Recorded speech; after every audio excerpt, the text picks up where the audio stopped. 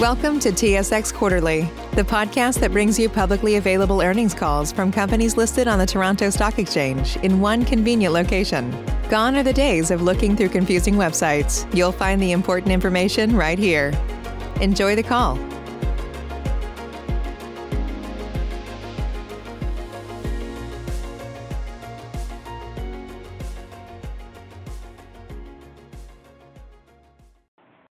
Ladies and gentlemen, thank you for standing by. Welcome to the Thomson Reuters First Quarter Earnings Conference Call.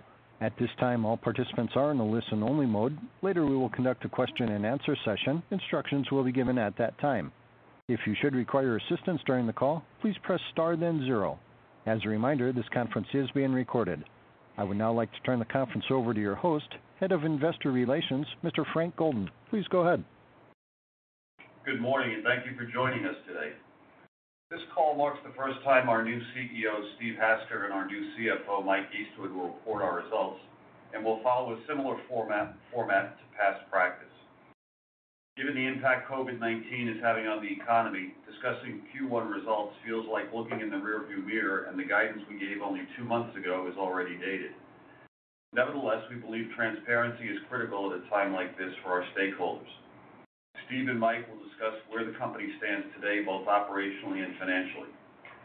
They will also discuss our updated outlook for the full year as well as for the second quarter, taking into account the tremendous uncertainty resulting from the global COVID-19 pandemic and its evolving impact on businesses. Now, to enable us to get to as many questions as possible, when we open the phone lines, we'd appreciate it if you would limit yourselves to one question each and one additional follow-up. Before getting started, I'd like to remind you about the 2019 segment revisions that we mentioned last quarter and are now reflected in our first quarter results. Throughout today's presentation, when we compare performance period on period, we discuss revenue growth rates before currency, as well as on an organic basis, as we believe this provides the best basis to measure the underlying performance of the business. Today's presentation contains forward-looking statements. Actual results may differ materially due to a number of risks and uncertainties related to COVID-19 pandemic and other risks discussed in our reports and our filings that we provide from time to time to regulatory agencies.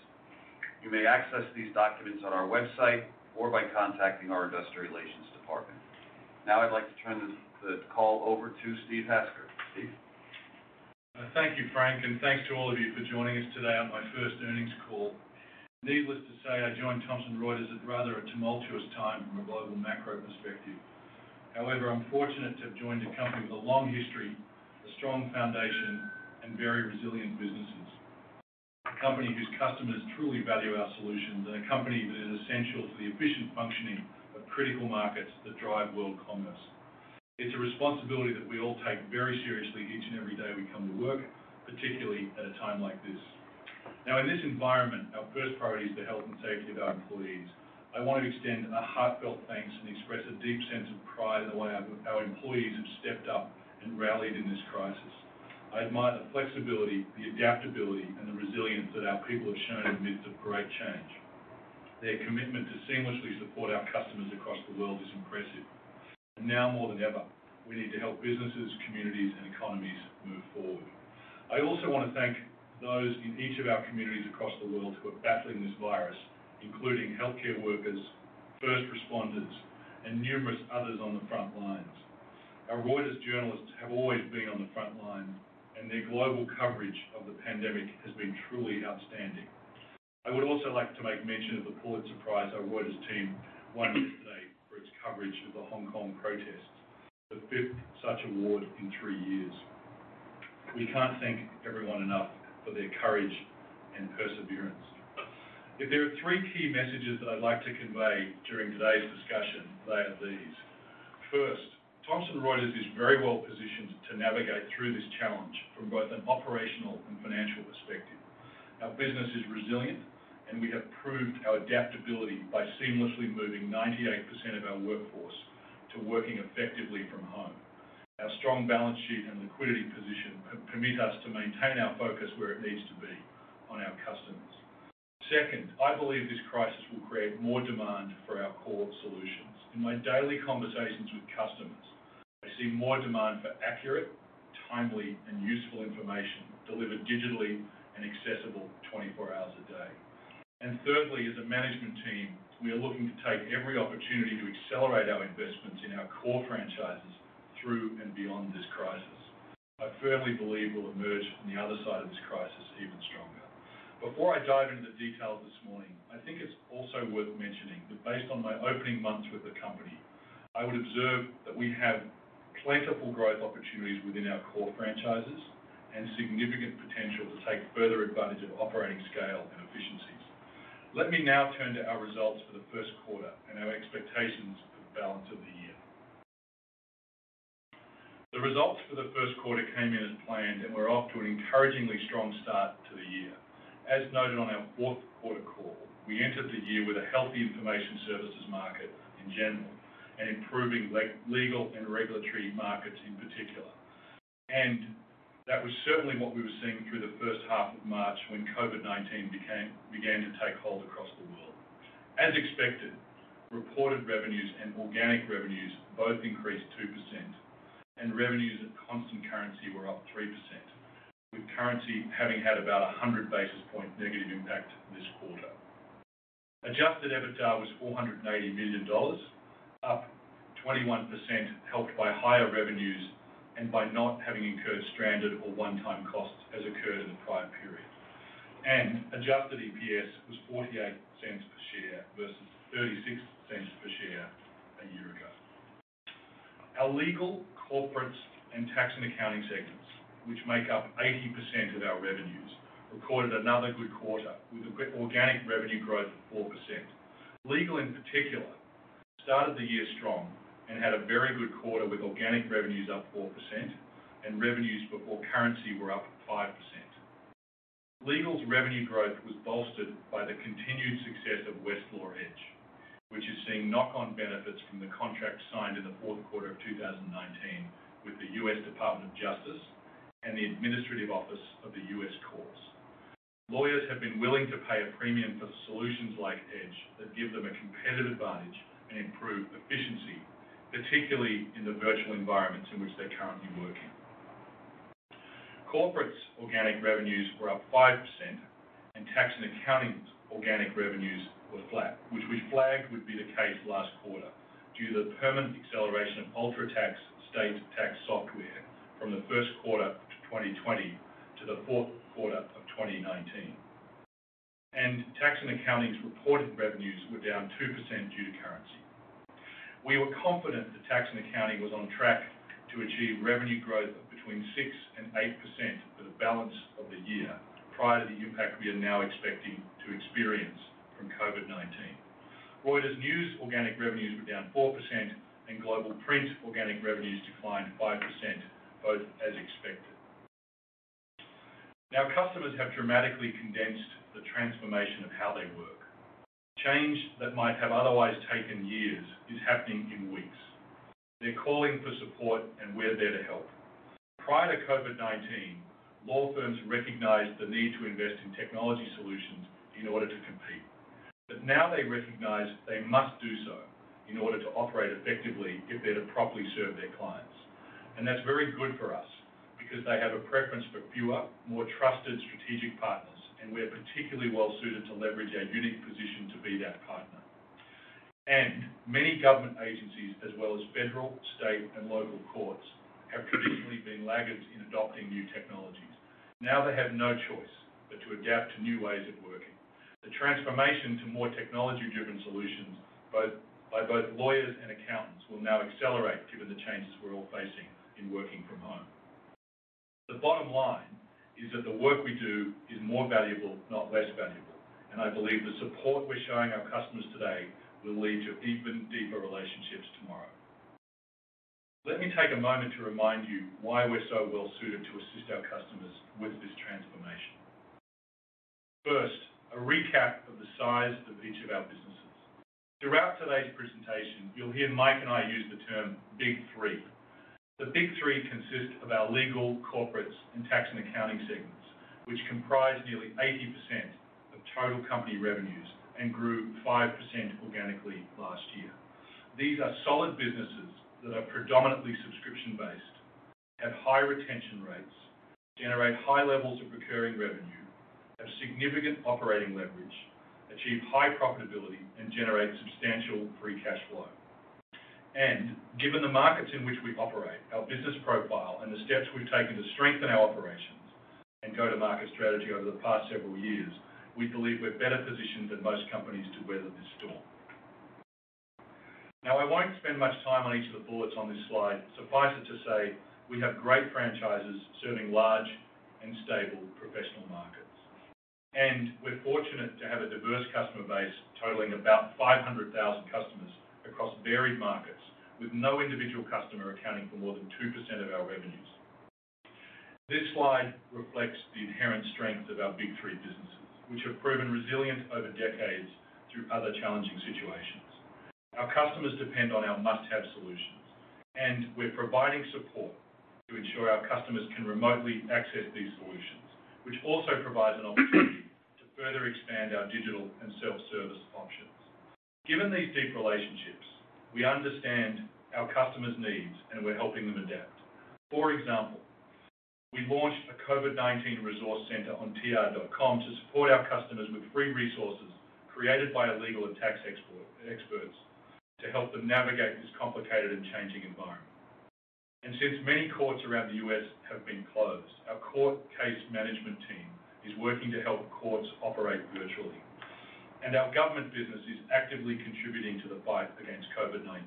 As one example, we used our investigative and data science skills to help the US government prevent the unlawful importation and distribution of counterfeit COVID-19 test kits and other unlicensed medical equipment from entering the United States. And lastly, our internal and external networks, technology and systems have stood up extremely well. Product usage generally remains high, with call wait times lower or at average level across all solutions. Customers are relying on us now more than ever. So in this current environment, as law firms shift to remote collaboration and service their clients, let me give you some tangible examples of several of our legal solutions that help customers in their daily work and can open doors to new opportunities. Working from home has caused us to change how we work and support our current solutions, and we've had to make some quick adjustments to our processes. Simply put, our solutions are made for addressing many of these issues that customers are facing, and they can be deployed rapidly. Whether the guidance and know-how in practical law that serves as the wise expert down the hall, or the collaboration experience of HiQ, which enables firms to stay in touch with clients, or helping lawyers improve their arguments with quick check on Westlaw Edge, our solutions are enabling the shift to remote work and empowering our customers to serve their clients, whether they are working from a corner office or from their home office. Serving our customers, defending our position, and gaining market share where opportunities present themselves are what we are focusing on. We're also responding to our tax and accounting customers by providing solutions made for addressing many of the issues they're contending with, including helping customers staying up to date with our weekly COVID-19 newsletter, helping them rapidly transition to virtual delivery of training, implementation, and summits, by offering new Checkpoint Learning COVID webinar series that have had an unprecedented 84% participation rate with over 20,000 registrants. And last, our Practice Forward team quickly built a toolkit providing guidance on stimulus funds, including a Paycheck Protection Program calculator. Again, serving our customers, defending our position, and gaining market share where opportunities present themselves are what we're focusing on. Now, one of the questions we're frequently asked is how did your businesses perform during the 2008 financial downturn, which this slide addresses. The businesses have changed somewhat over the course of the last 10 years, but directionally it's a good perspective. We estimate that our legal business, excluding print, grew 2% organically at a time when massive structural changes took place in the US legal market. And during the downturn, our tax and accounting business never grew less than 3% organically. Our legal and tax businesses are stronger and better positioned today than in 2008, which I'll discuss on the next slide. In 2008, our legal business employed a usage-driven pricing model. The amount of data a customer used determined how much they paid. We lacked a multi-dimensional pricing model, pricing differed from firm to firm, and there was little transparency for customers. This meant we were exposed and vulnerable, which led to pricing pressure. Today, we don't employ a usage-based subscription model. Our wet floor contracts employ an enterprise-wide structure, and pricing is simplified and transparent across firms based on multiple factors. Moreover, we're deeply embedded in our customers' daily work and in the workings of the firm itself.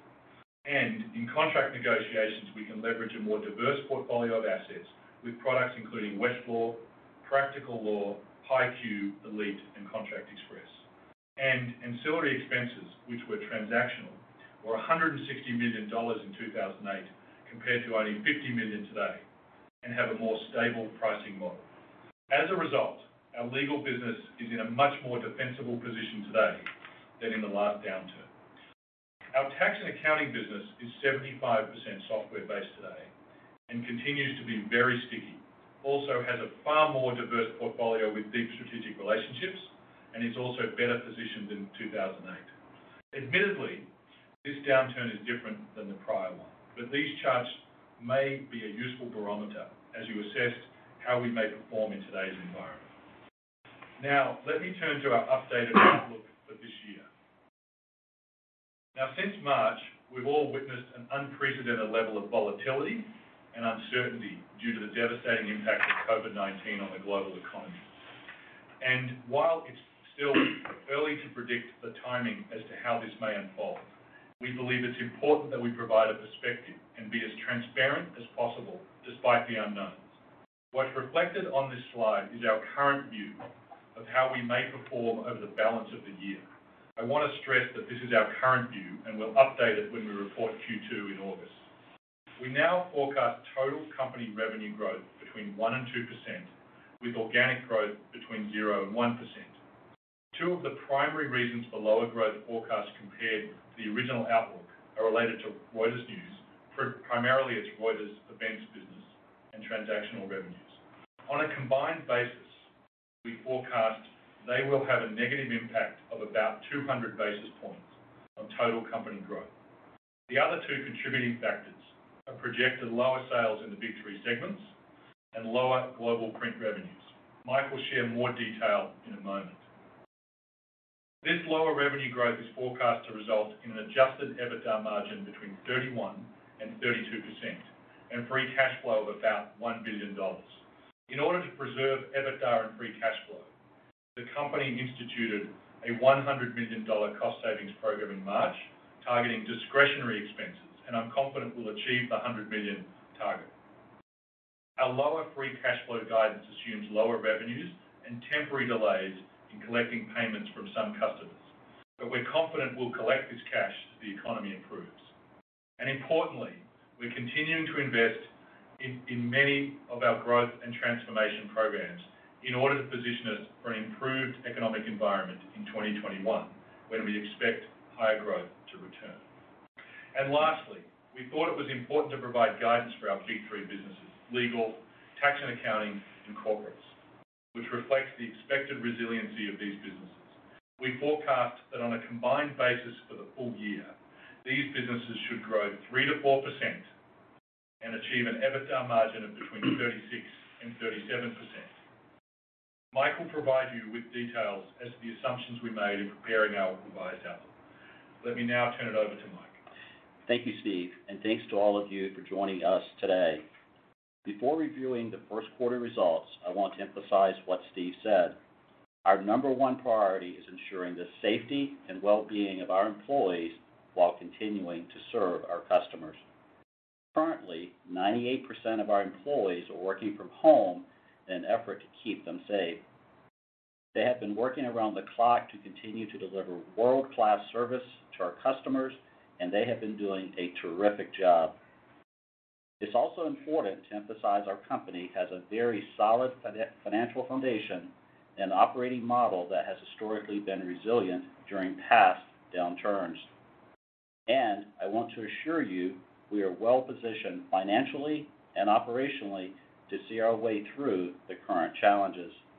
Now, moving to the results for the first quarter. Let me start by providing some color on the revenue performance of our big three segments. And as a reminder, I will talk to revenue growth before currency and on an organic basis. Revenue growth for the Big Three was up 5% for the quarter and increased 4% organically. As Steve mentioned, the legal business was off to a strong start to the year, building on the momentum it had coming out of 2019. In fact, prior to COVID-19, it was poised to record its best year since before the last downturn in 2008.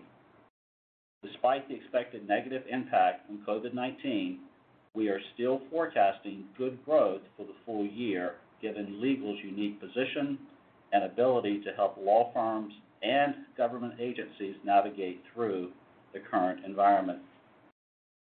For the quarter, legal professionals' revenue increased 5%, with organic revenue up 4%. Law firm revenues grew a healthy 5%. Government revenues had another strong quarter with 11% growth, and our global legal businesses grew 3%. And Westlaw Edge continues to contribute over 100 basis points to growth and yields a healthy premium. In our corporate segment, revenues were up 7%, including Confirmation, which we acquired in July 2019, and organic revenues were up 5%, driven by our legal and tax solutions. And finally, tax and accounting's revenues were flat in the first quarter, as expected, due to the change in timing for the release of UltraTax state software, which we discussed last quarter. On a normalized basis, which is shown in the far right column in blue on this slide, tax and accounting's organic revenues were up 6% for the quarter, driven by strong growth in our Latin America business and Confirmation. Let me also point out the customary end of the U.S. tax season on April 15th has been extended to July 15th by the IRS, and therefore will add a bit of uncertainty related to the timing of sales and revenues for this segment in the second quarter. Moving to Reuters News. Revenues were flat in the first quarter, with organic revenues down 4%. Reuters News was, and is expected to continue to be, negatively impacted by cancellations of in-person conferences at Reuters events due to COVID-19. More on this on the next slide. And global print revenues declined 5% in the quarter, with organic revenues also down 5%, as expected. The good news is our manufacturing plant in Eagan, Minnesota, has been classified as an essential business and continues to operate with a mindset of safety first for our dedicated employees in the plant. So, on a consolidated basis, first quarter revenues grew 3%, with organic revenue growth of 2%. It's unusual for us to provide quarterly guidance. However, we thought it was important to provide more granularity around our expectations for the second quarter.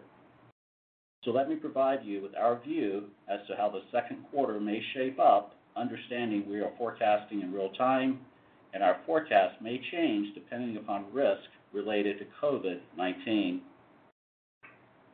Starting with the total TR chart on the top left, we estimate second quarter total revenues will decline between 1% and 2%, and organic revenues will decline between 2% and 3%, primarily due to Reuters News and global print, which I will discuss in a moment.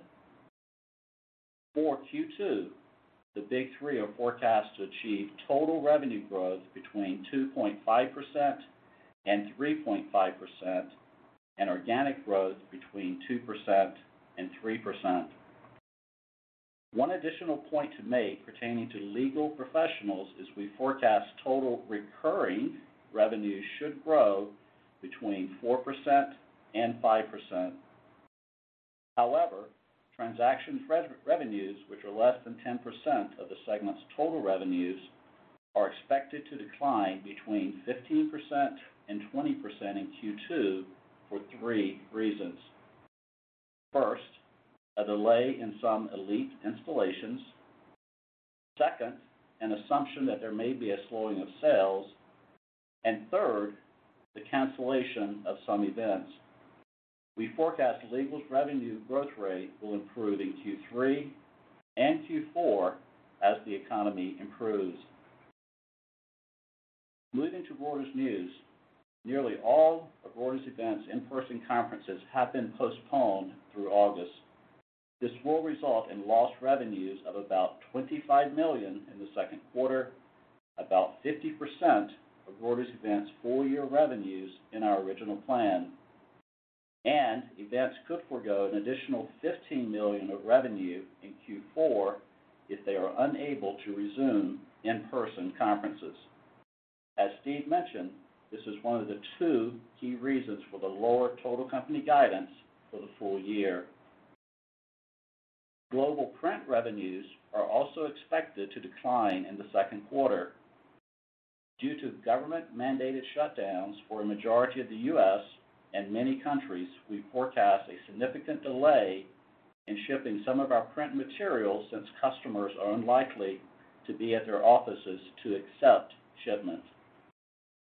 We estimate this will result in the temporary delay of about $35 million of revenue in the second quarter, with about $25 million of that revenue being timing related. We believe we will be able to recoup most of this revenue as the economy begins to return to normal and will eventually be shipped, as these print materials have historically been considered critical content by law firms and government agencies.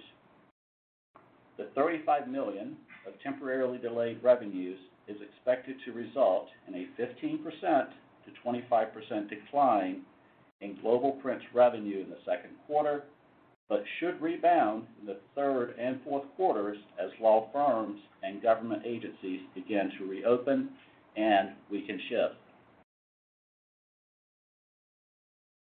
Turning to our profitability performance in the first quarter, adjusted EBITDA for the big three segments was $431 million, unchanged from the prior year period.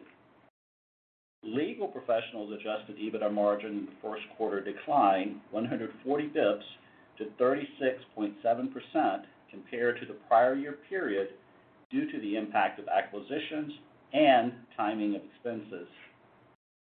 Corporate's adjusted EBITDA margin was down 20 basis points to 31.9%. And finally, Tax and Accounting's adjusted EBITDA margin decreased 270 basis points to 38.7%, primarily due to the UltraTax timing. Moving to Reuters News, adjusted EBITDA was $19 million, $4 million less than the prior year period, mainly due to costs related to the cancellation of in-person events and higher investments. Global Print's adjusted EBITDA margin for the quarter declined by about 420 basis points due to the decline in revenues, but still remained strong at above 40%. And corporate costs were in line with our expectations for the quarter, and we continue to expect these costs to range between $140 million to $150 million for the full year. So in aggregate, reported adjusted EBITDA was $480 million, up 21% due to higher revenues and not having incurred any stranded or one-time costs, as had been the case in the prior year period. This next slide provides a bit more color on the various factors impacting our adjusted EBITDA margin in the first quarter. As you can see on this slide, our reported 2020 first quarter adjusted EBITDA margin was 31.6%. There were several factors in the quarter that distorted our margin. First, the permanent acceleration of UltraTax revenues to Q4 2019 had about a 40 basis point negative impact. Conversely, M&A activity positively impacted margin by about 50 basis points compared to the prior year period. Also, in the prior year period, we had about $37 million of expense that shifted to the second half of 2019, resulting in a negative 250 basis point impact in the first quarter of this year. And lastly, revenue flow-through added about 100 basis points. So, on an underlying basis, excluding stranded and one-time costs in the prior period, the adjusted EBITDA margin contracted 150 basis points as expected, which was mainly related to the UltraTax timing and favorable expense timing in the prior year period. We continue to recommend you look at our adjusted EBITDA margin on an annual basis. Overall, we believe we have good visibility into the levers at our disposal to achieve our revised margin target of 31% to 32%. As Steve mentioned, we have implemented a cost reduction program while still preserving the flexibility to make the necessary investments in 2020 in order to ensure that we are well positioned for 2021 from an organic growth perspective. Now, let me turn to our earnings per share and free cash flow performance, and I will also provide an update on our capital structure. So, starting with earnings per share, adjusted EPS increased by 12 cents to 48 cents per share during the first quarter. The increase was driven by higher adjusted EBITDA, offset by an increase in depreciation and amortization, mainly related to acquisitions, higher interest expense, largely due to lower interest income, and higher income taxes. Finally, currency had a 1 cent negative impact on adjusted EPS in the quarter. Let me now turn to our free cash flow performance for the quarter. Our reported free cash flow was $35 million versus a negative $177 million in the prior year period, an improvement of just over $200 million. Consistent with previous quarters, this slide will hopefully help you remove the distorting factors impacting our free cash flow performance for the quarter. Working from the bottom of the page upwards, the Refinitiv-related component of our free cash flow was up $42 million from the prior year period.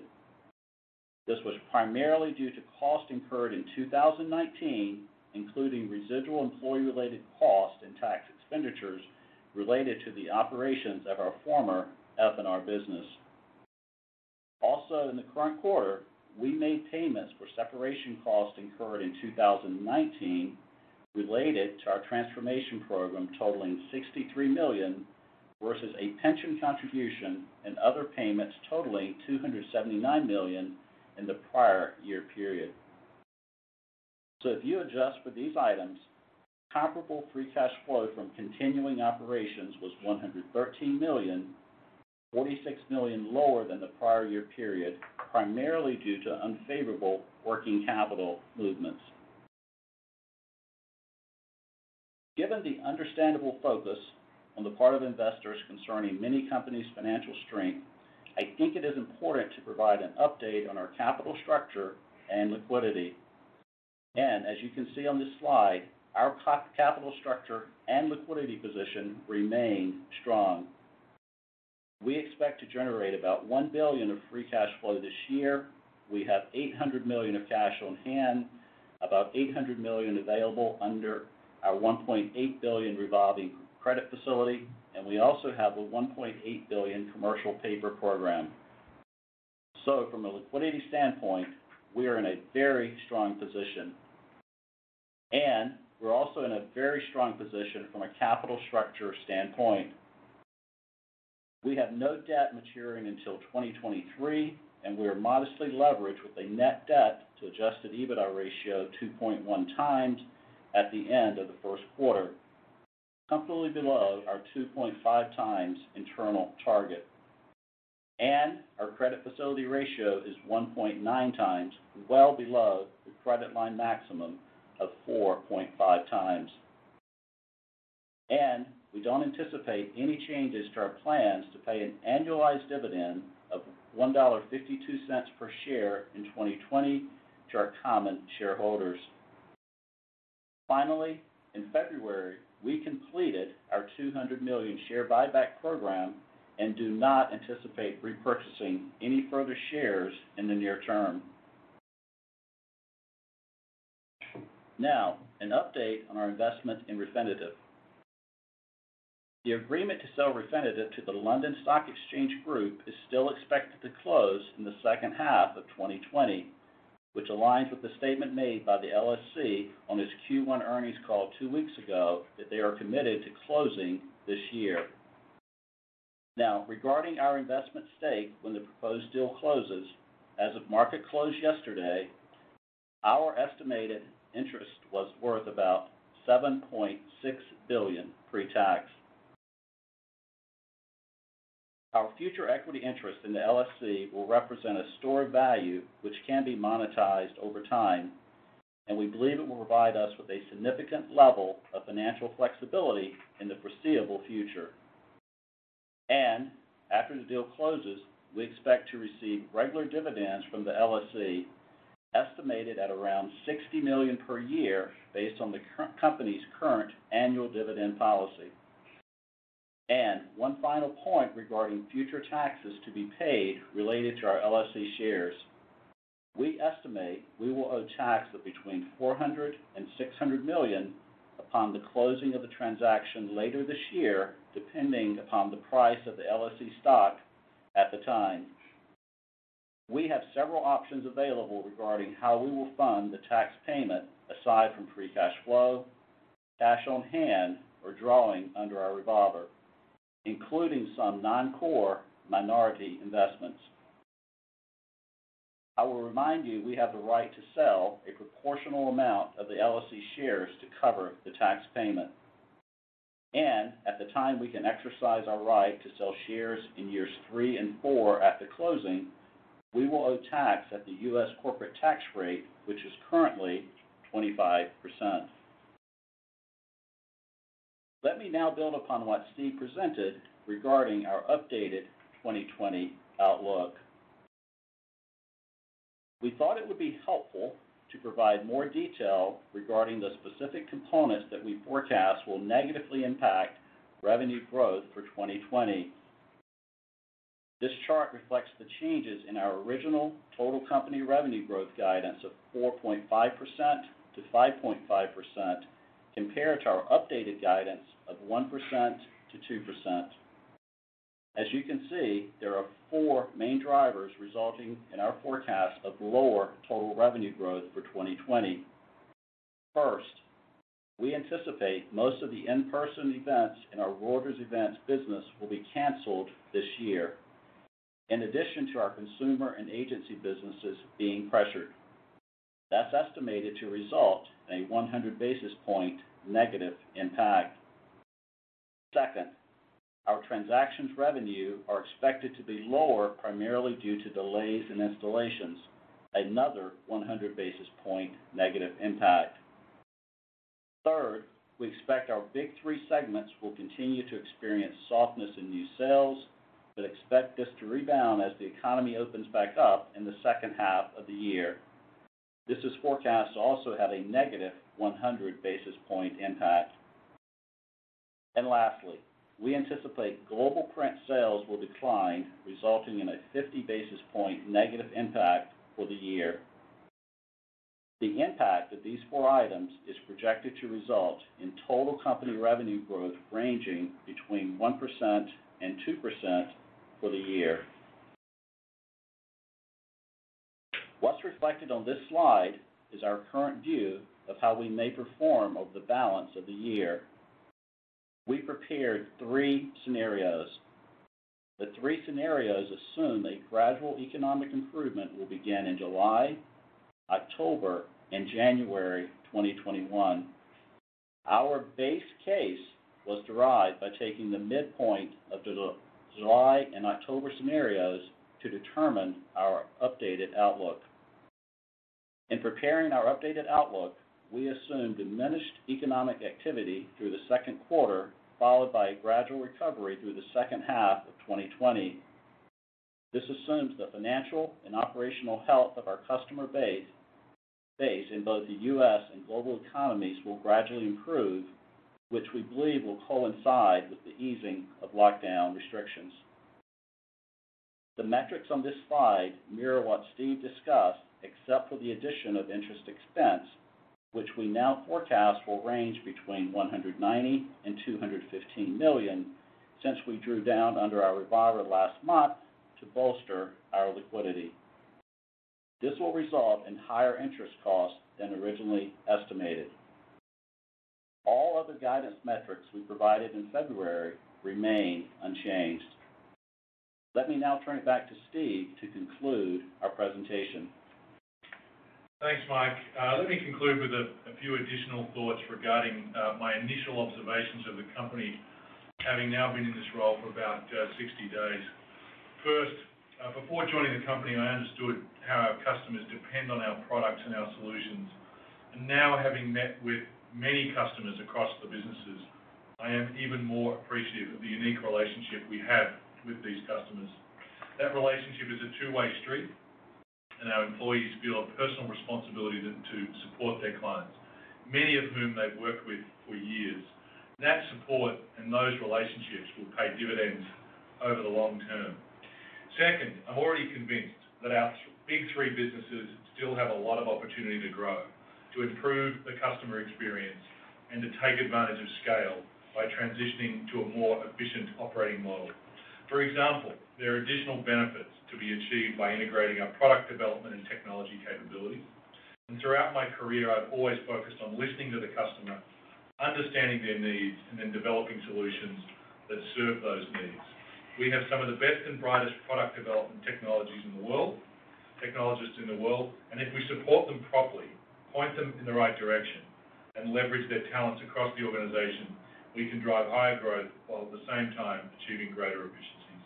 And third, in what will be an extraordinarily difficult year given the global economic environment, we will manage the business accordingly and will control what's within our control. It will take a lot of hard work mixed with a bit of realism, humility, and teamwork to see us through to the other side. But I believe we can further strengthen our franchises and come through this in an even stronger position. Let me now turn it back over to Frank. Thanks very much, Steve and Mike, and that concludes our formal remarks. So we would now like to open it up for questions. And operator, if we could have the first question, please. Thank you. Ladies and gentlemen, if you'd like to ask a question, please press 1 then 0 on your telephone keypad. You may withdraw your question at any time by repeating the 1-0 command. If you're using a speakerphone, please pick up the handset before pressing the numbers. Once again, if you have a question, please press 1 then 0 at this time. And one moment, please, for your first question. Your first question comes from the line of Andrew Steinerman from J.P. Morgan. Please go ahead. Hi, good morning. This is Michael Cho on for Andrew. My first question, I was just hoping you can unpack the revenue pressure from the installation delays and net new sales across big three segments. I guess, can you just give us a sense of the contribution from each of the big three segments? And are there any segment of clients that you think that the potential rebound could be delayed? Sure, this is Mike. I'll start on that question and ask Steve to supplement. As we look at our transactions revenue, there is a significant portion that we can actually complete remotely with our installations. There are some of our installations that are more complex or sophisticated in nature that actually require us to be in person. A good example would be our elite business within legal in that regard. We're closely monitoring that, and as our customers return to their respective offices, we'll have better insights on that timing. In regards to the net sales, the net sales are primarily impacted with our big three customer segments. We have assumed a significant haircut in our net sales in Q2. We're not assuming negative net sales. We're just assuming lower net sales, which feed our recurring revenues, generating 80% of our revenue. We think that we'll have lower net sales across all of the segments. I will mention in the month of April, we did have lower net sales. However, we did have good velocity given the current environment. Illustratively, within legal, our Westlaw Edge sales in April continued at the same pace as they did pre-COVID at the same premium. So hopefully, Michael, that helps. That's great. And if I could just squeeze one in on cash flow. In the cash flow, what's the 2020 free cash flow impact from the customer collection delays that you called out? And is there a particular subset of clients that you think might have higher variability? Sure, Michael. Let me break that down into two pieces. If you look at the revenue decrease or haircut, we believe the majority of that impact on free cash flow will be offset by our cost containment initiatives that Steve and I mentioned. If you look at the decrease in our full-year free cash flow, it is driven by our assumption of lower collections from our clients. We value our client relationships, and we plan on supporting them during this period. The areas that we're focused on the most, Michael, would be our small firms, whether it be legal, tax, and accounting. It's early innings yet. Our collections in April were pretty good. However, that's an area as we go through the next couple of months, we feel like we'll have to support and are willing to support our customers. As we go into the Q2 earnings call, we'll certainly have more history of collections, but that's our current assumption. And Michael, we believe that's temporary in nature, and we'll recoup the timing of those collections in 2021. Great. Thanks, Mike. Your next question comes from the line of Drew McReynolds from RBC. Please go ahead. Yeah, thanks very much. Good morning, and appreciate all of the detail in the presentation. Big picture question for you, Steve. I know a little bit fresh on the job and COVID's taken over here. Would be curious to just get your initial thoughts on, where you see the one or two or three biggest kind of incremental growth opportunities here, given the asset mix, and in terms of, what your specific priorities here, let's say over the next 6 to 12 months, what they would be, and maybe just a last follow-up here. In terms of M&A, to what extent is Thomson still on the front foot here trying to identify tuck-in M&A opportunities? Thank you. Yeah, thanks, Drew. I'm happy to address that. In terms of the biggest opportunities, look, there's candidly there's too many to list at the moment. I see them across the big three franchises. Let me give you a couple of examples. Within the legal area, I've spent a lot of time over the last couple of months speaking with the managing partners of many of our customers, and both before and during the lockdown. And they're saying things to me like, look, as firms, we realize we've spent too much on real estate and not enough on information and technology. And I think that provides a significant opportunity for us, and we're already starting to see the green shoots around that. And so our move from content to integrated content and software within legal, I think, is an opportunity that we'll need to execute against. And the same goes with regard to tax and accounting, where our content is essential and our software really is the workflow for many accounting firms. And there's lots of opportunity given a relatively modest share in Thomson Reuters in that space. And with regard to corporates, I really feel as though we're just starting out. It's the start of the journey. We have good relationships with many general counsel within the corporate sector, and we have good relationships with many heads of tax. But if you look at our overall penetration, it's quite modest. So I think lots of upside there. In terms of my priorities since starting, Drew, first and foremost, to do what I can to keep our associates safe and to make sure that as a company we're contributing to the communities in which we operate. And I think we've made some meaningful progress against this. I hold virtual sessions with our associates a couple of times a week, a dozen or so at a time, and I'm getting a sense for the appreciation they have of the sort of care and diligence that we're applying with and for them. So that's the first one. The second one is I do think that we have the opportunity to double down on a couple of our big product bets against the core franchises and potentially be a little bit more selective about freezing or cutting some activities at the long tail of our product development activities. And then thirdly, I truly believe, as I said in my remarks, that we have an opportunity, particularly post the divestiture of financial and risk, to make a shift to more of an operating company and take better advantage of scale across the segments. And I think you'll see, Mike and I talk more about that in the quarters to come. With regard to the last part of your question, M&A,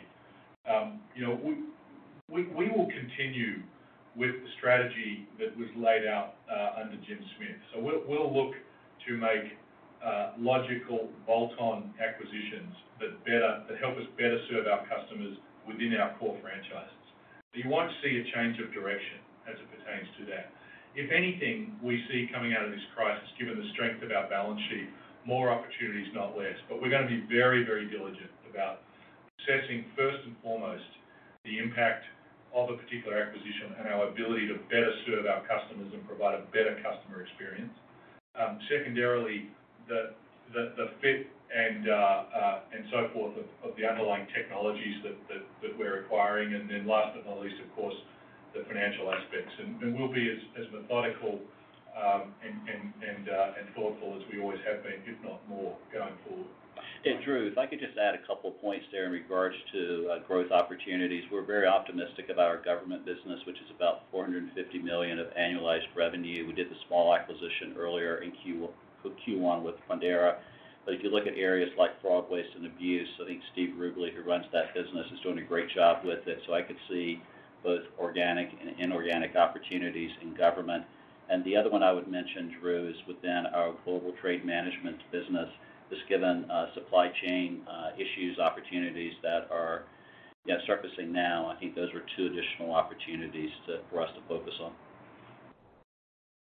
Thank you very much. That's great. Your next question comes from the line of George Tong from Goldman Sachs. Please go ahead. Hi, thanks. Good morning.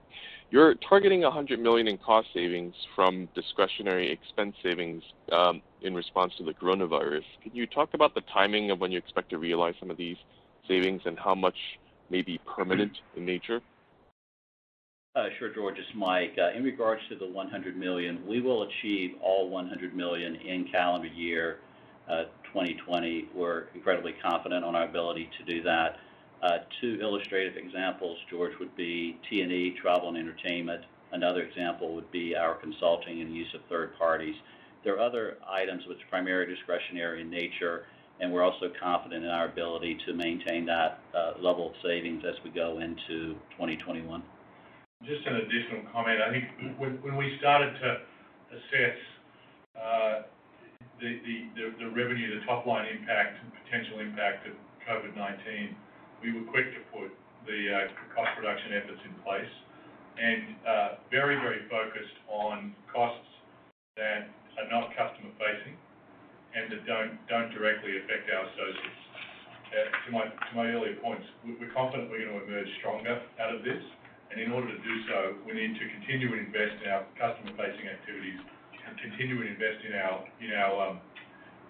associates, particularly in areas like AI and software development. So we're not taking our foot off the gas when it comes to those critical areas. George, I would just add, you asked specifically about the expedite of $100 million, and also to Michael's questions on free cash flow for benefit of everyone.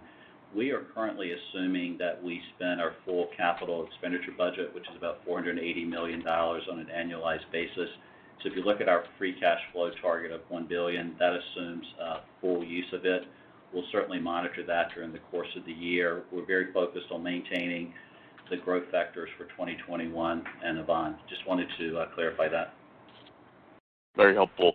And just as a follow-up, in your updated full-year revenue growth outlook, you did mention 100 bips of negative impact on lower new sales in your big three recurring revenue streams. Can you talk about how renewals and pricing trends in general are performing currently, just within your big three segments? Sure. I'll start with that. We're very pleased, George, in regards to the first quarter, in regards to our renewals. It certainly varies segment by segment and even by sub-segment, but we think given how we're embedded with many of our customers, we could have actually some upside on our retention as we go through the year.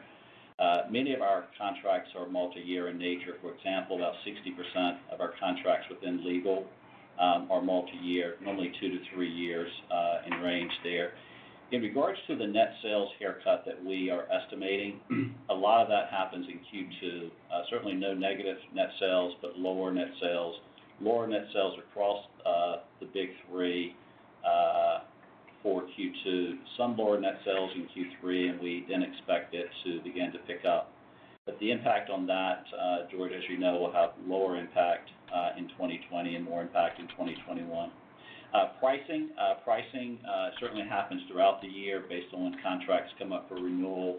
The largest portion of our pricing happens in Q1 of each year, so that is secured and behind us. Some of our tax happens later in the year. We currently expect retention overall to be flat to 2019, which was slightly over 90%. Just to add to that, very helpful. The only thing I'd add is that, our leading edge products like Westlaw Edge and Checkpoint Edge, IQ, these are efficiency tools.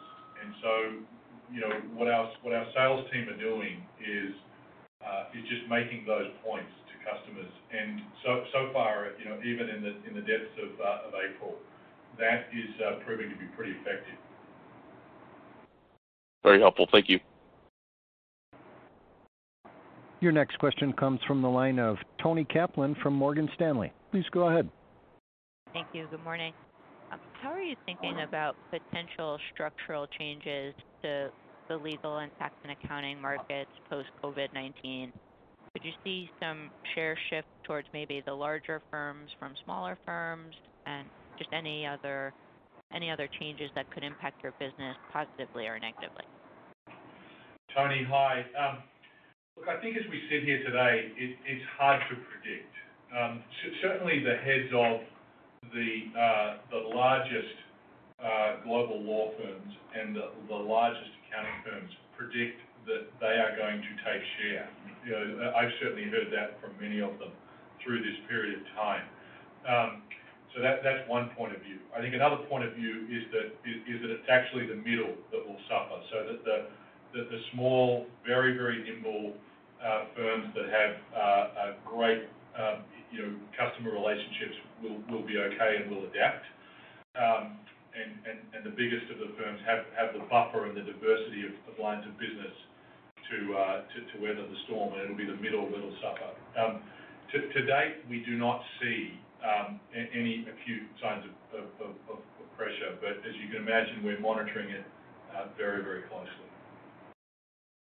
Got it. And then in terms of, I guess, the shift to digital and legal, could you just talk a little bit about, does this current environment sort of accelerate that shift and what you're doing there? Or, just wanted to understand, basically how far along you think you are and how much more there is to go on transition to digital.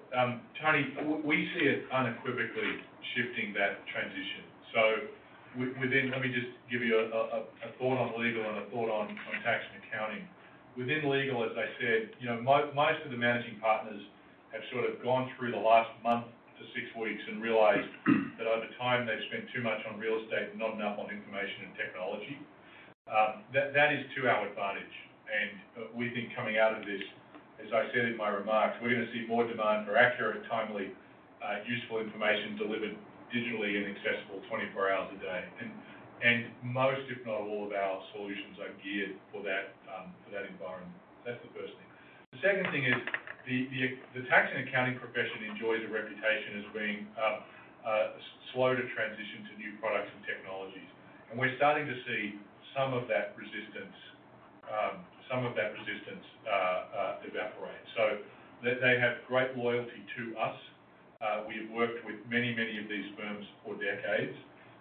But one example would be, the folks who were resistant to putting their tax return activity into our cloud-based solutions have realized through this crisis that they just may not have a choice. So I know that the number of the big Silicon Valley technology players have commented that they've seen sort of 2 to 4 years of digitization and transformation in the last few weeks. We're seeing a version of the same within our customer base. Yeah, Tony, I would just supplement, in addition to using digital for more of the commercial go-to-market, sales and renewals, also for supporting our clients. Over the last 6 weeks, we've actually seen our call volumes remain up pretty steady levels, and I think we'll see more of that shift to more self-service. We call it MyTR within the firm, but more self-service capabilities for our clients will be really important. And enabling that will be data and analytics. We're investing more in analytics across the firm, but especially with our go-to-markets. That's great. Thank you, guys. Your next question comes from the line of Manav Patnaik with Barclays. Please go ahead. Yeah, thank you. Good morning, and Steve, congratulations, welcome, and looking forward to working with you again. Thanks, Manav.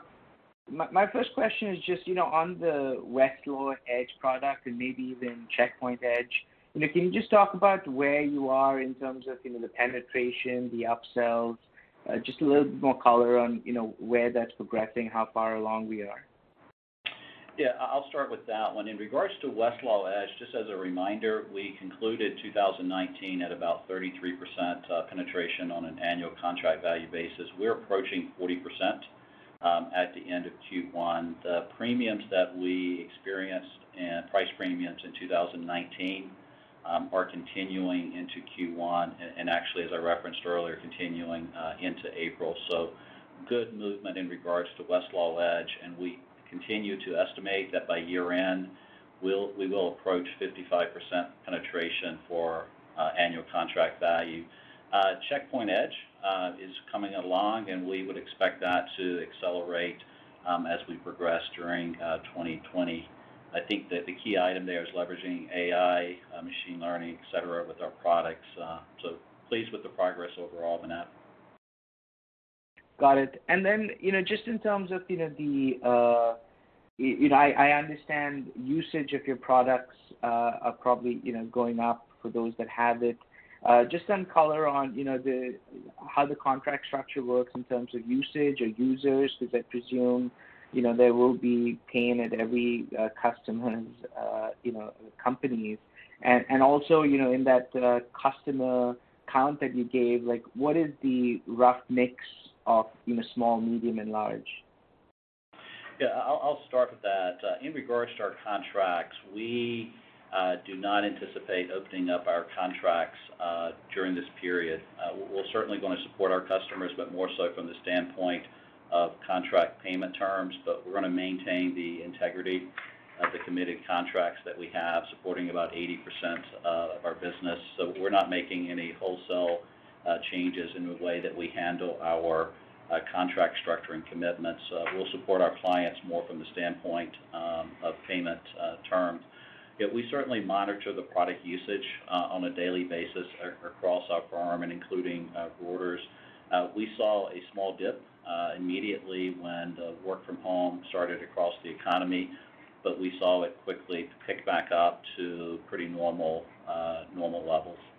Yeah, and the other comment I'd make to that, Mark, is we've analysed sort of every form of pressure through our customer base and onto our business that you can imagine, you can think of. A couple of things. I think to Mike's point, we see products like Westlaw Edge continuing on the same trajectory and the same path as they were before the crisis. And very importantly, our products and solutions are a source of efficiency and cost reduction for our customers across their entire cost base. That's how we're increasingly selling them, and that's how they're increasingly being viewed. And so we're not obviously, we're not ignorant to the pressures that our customers are facing and are going to face, but we're part of the solution, not the problem. And Manav, just an additional point in regards to the segmentation or stratification question you asked. About 34% of our big three revenue is within small firms, which equates to about 30% for total TR. All right. Thank you, guys.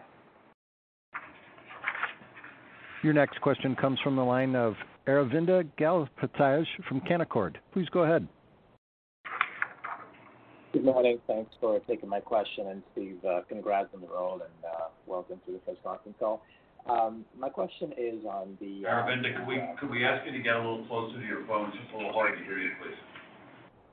All right, will do. Hope that's better. Thanks, Aravinda. That's better. Hi, can you guys hear me? Hello? We can now. Go ahead.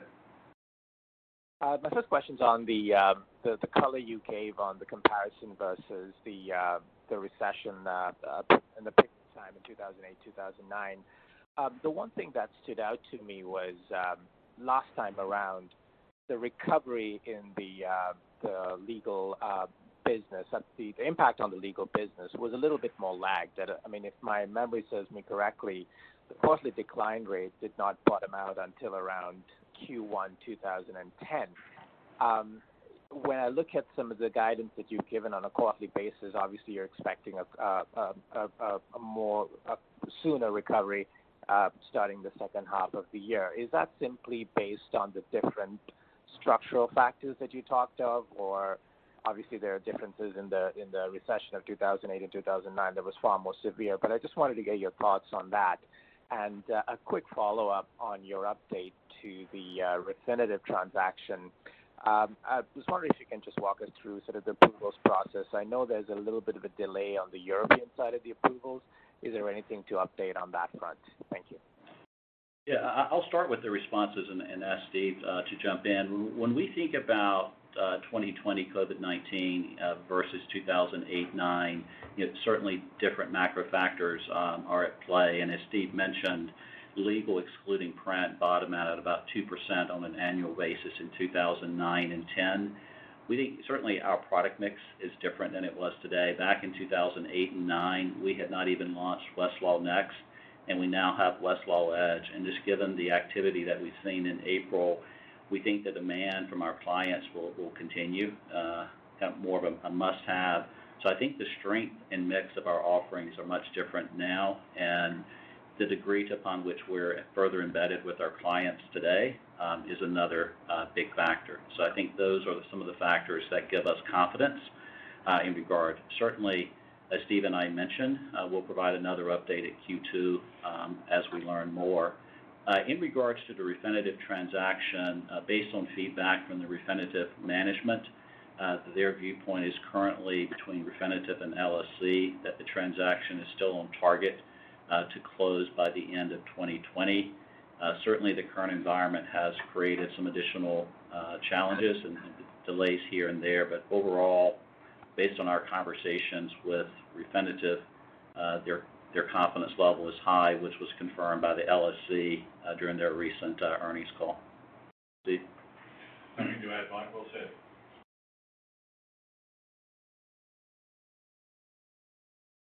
Your next question comes from the line of Tim Casey from BMO. Please go ahead. Yeah, thanks. Good morning. Two quick ones for me. Steve, regarding your comments about an accelerating shift of customer behavior, on a net basis, is there not some offset to that you'll see an acceleration of print decline? How should we think about those two metrics? And then you mentioned your global trade management business is one that you're quite excited about. Could you scale that for us? I think you mentioned $450 million from government. Is it close to that size, or is it smaller? Thanks. So let me take the first one, Tim, and I'll defer to Mike for the second. As I said, we certainly see the acceleration in a shift to virtual offices, to digital solutions, and we think that plays nicely into the set of products and solutions that we have in the marketplace and those that we are developing, leading into our AI, machine learning, and software development capabilities. As for the decline in print, we've been, I think, very prudent and conservative in terms of what the impact in Q2 on print will be, because to the extent that there are legal librarians who are not in their offices and on campus and so forth, they're not there to receive books, and so we've really taken a significant haircut in Q2, and we're being, I think, very conservative as to sort of a gradual return to activity through the rest of the year. As to whether this contributes to a broader and more accelerated decline in print, we have, I think, that baked into our sort of long-term expectations in any case, and to the extent that it is accelerated by this crisis and the change in behaviours, we're confident that the acceleration and shift to our digital solutions will more than offset that. Tim, in regards to our global trade management business, we will approach $100 million US this year in 2020 on an annualized basis. Remember, back in Q4 2018, we acquired Integration Point, and we see that business continuing to grow nicely in 21 and beyond. Thank you. Your next question comes from the line of Vince Valentini from TD Securities. Please go ahead. Yeah, thanks. Thanks for all the information and for taking so many questions, guys. One clarification, one question.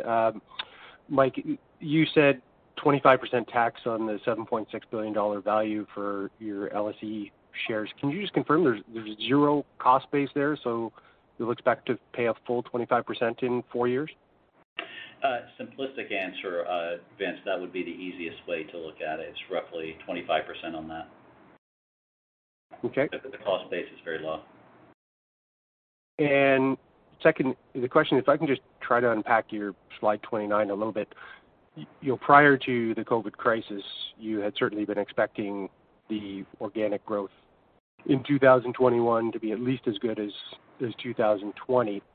If I look at this slide and you're taking these somewhat one-time hits in the events business and the installation revenue, is there any reason, if we go with your base case scenario, that the economy's recovering by the second half of the year, is there any reason not think that if you expected 5% organic revenue growth before, that you'd now expect 7% organic revenue growth in 2021? Yeah, Vince, it's a fair question. I'm going to refrain from going into much detail on 2021 today. As we come back with the Q2 call, hopefully we have some additional insight. Hopefully can appreciate there's just so many moving pieces right now. We certainly remain very optimistic with the foundation of our business and the strong underlying book of business driving the recurring. But if I could ask just for a little time, Vince, on the 2021 outlook for all the metrics, that would be helpful. Okay, thanks very much. Operator, I think we have one final question, please. That question comes from the line of Gary Bisbee from Bank of America. Please go ahead. Hey, guys. Morning. I guess one question for each of you. First for Steve. So you talked about initial impressions and opportunities. One that you mentioned was further operating model efficiency potential over time, and as part of that, I heard a comment about product development. Can you just help us from a high level, understand what you're thinking? Is this really the concept of both separating half the company, the business has not necessarily been right-sized or is efficiently set up for the current scale of the business, or is there something more targeted and specific you have in mind at this point? Yeah, look, I don't think it's a question of sort of a big disconnect, Gary, in terms of the size of the overhead or the right sizing of the cost base. I think it's more specific than that. There was prior to the divestiture of the F&R business, there was something of a holding company feel to the company, and I think we still have some of those vestiges today. And given the size of that F&R business, I think that was understandable at the time. But we have a pretty exciting opportunity to look across the business, identify the areas of activity where, in service of our customers, we can do things at a better scale. We can embed more and next generation technology in those underlying activities and do them significantly more efficiently. And that is every activity you can imagine, starting from the way in which we capture and store data and information through to application of AI and machine learning and the development of products. So that's the first thing. On the product development lens, I think we've just got some room to improve there. I think our ability to, we are very focused on our customers. We have a lot of talented sales and customer service people who have truly special relationships with the accountants and the lawyers and the executives with whom they work. But I think our ability to truly understand the decisions that our customers are making and translate that back into the solutions we're providing, there's some real upside there. And I think we can get better, we can get faster and more agile at doing that, both in terms of understanding those needs today and anticipating them and getting them into the product features and functionalities going forward. And this is eminently achievable. There's nothing sort of overly scientific or difficult about doing this. We've just got to set about doing it. Great, thanks. And then the follow-up for Mike. So the cost reduction commentary you gave about this year, it sounds like a lot of that is discretionary that goes away, but could come back in the future. Is there any way to think about the cadence of that? Is that, do you think those costs largely would come back in line with revenue, or do you have some discretion, as to when to bring those costs back? Yeah, Gary, we're going to work to ensure that those costs do not come back in the aggregate. There could be a slightly different mix as we go into 2021, but certainly a very strong focus on those discretionary costs will be a permanent part of our DNA with that. So it could be a slightly different mix, but I'm optimistic we'll be able to hold that as we go into 21.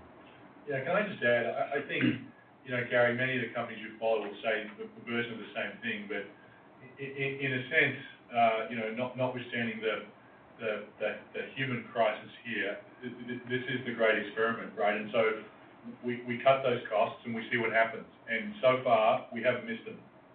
Not $1 of them. So that's the first thing. The second thing is that it really, I think, gives us courage in our convictions to double down on our bigger bets that our customers truly value, right? In both the legal, the tax accounting, the corporate, the government components of our business. And we're in the process of doing that. And so far, the results that have been also very, very promising. So we plan to continue on that path through the rest of this year and use that momentum heading into 2021. Thank you. So that'll be our last question for the day. We know that there was an awful lot to digest there. We very much appreciate your time and attention on this call. I'm sure you'll have follow-up questions, so please don't hesitate to reach out for me and for Megan, and we will be available to help you with that. Thanks very much for joining us this morning, and have a good day. Ladies and gentlemen, this conference will be available for replay after 10:30 Eastern Time today through May 12th. You may access the AT&T Executive Replay System at any time by dialing 1-866-207-1041 and entering the access code 891-6567. Those numbers once again are 1-866-207-1041 with the access code 891-6567. That does conclude your conference for today. Thank you for your participation and for using AT&T Teleconference. You may now disconnect.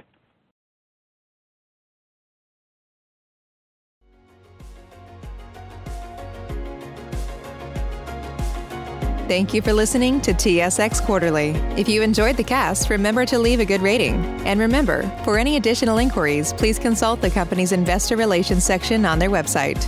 See you next time.